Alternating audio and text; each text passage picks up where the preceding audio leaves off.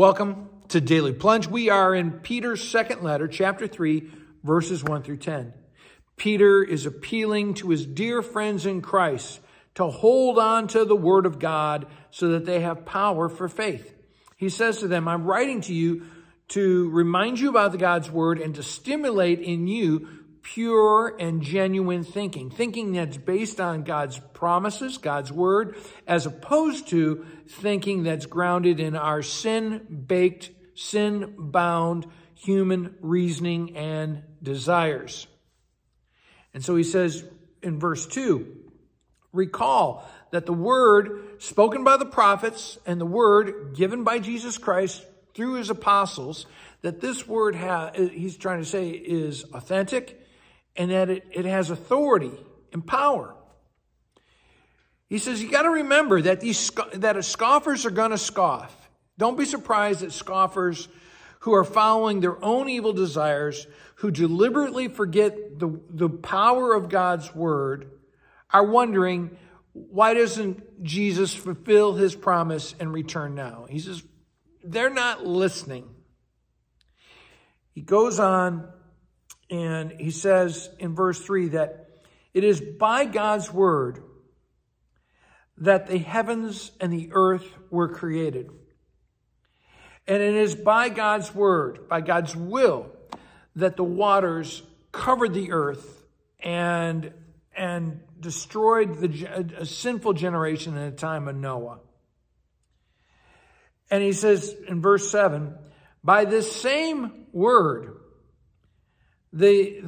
God is preserving the current heaven and earth for its judgment and fire that is going to come to it. And then with this will come the destruction, the annihilation of the ungodly. Now, when a secular society hears this word, when unfaithful people hear this word, they think how mean it is of God to get rid of the ungodly. But we must remember, what is it that's ungodly? It is that evil wickedness that destroys human life, steals our joy, and really results in death. And when God comes in the fullness of his kingdom, there's going to be no place. There's not going to be a chair in the room for the ungodly. He goes on in verse 8. So, don't forget, God's time doesn't work on our time. God is not slow in keeping his promise just because we think he's slow. But instead, he says, he is patient with you, not wanting anyone to perish, but he wants everyone to come to repentance, to repent of their sins and to turn away from sin and turn towards him. Throughout this, he is encouraging us to stay in God's word. When you don't have God and you don't have God's word, when you forget to go to worship, when you forget to be in God's word, then you just don't see where God is working and you don't see God's word. But when you have God in your life and you're in his word, you see God everywhere. The Lord is patient. He doesn't want people to perish. And so we go on to verse 10. The day of the Lord will come like a thief. Just as Jesus said, the heavens will disappear with a roar. The elements will be destroyed by fire. The earth and everything else will be laid bare.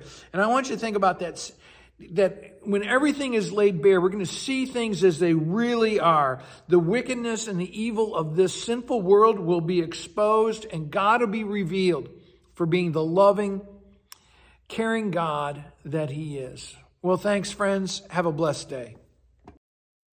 Thanks for joining us today for the Daily Plunge. We hope you hear the Lord speaking into your life.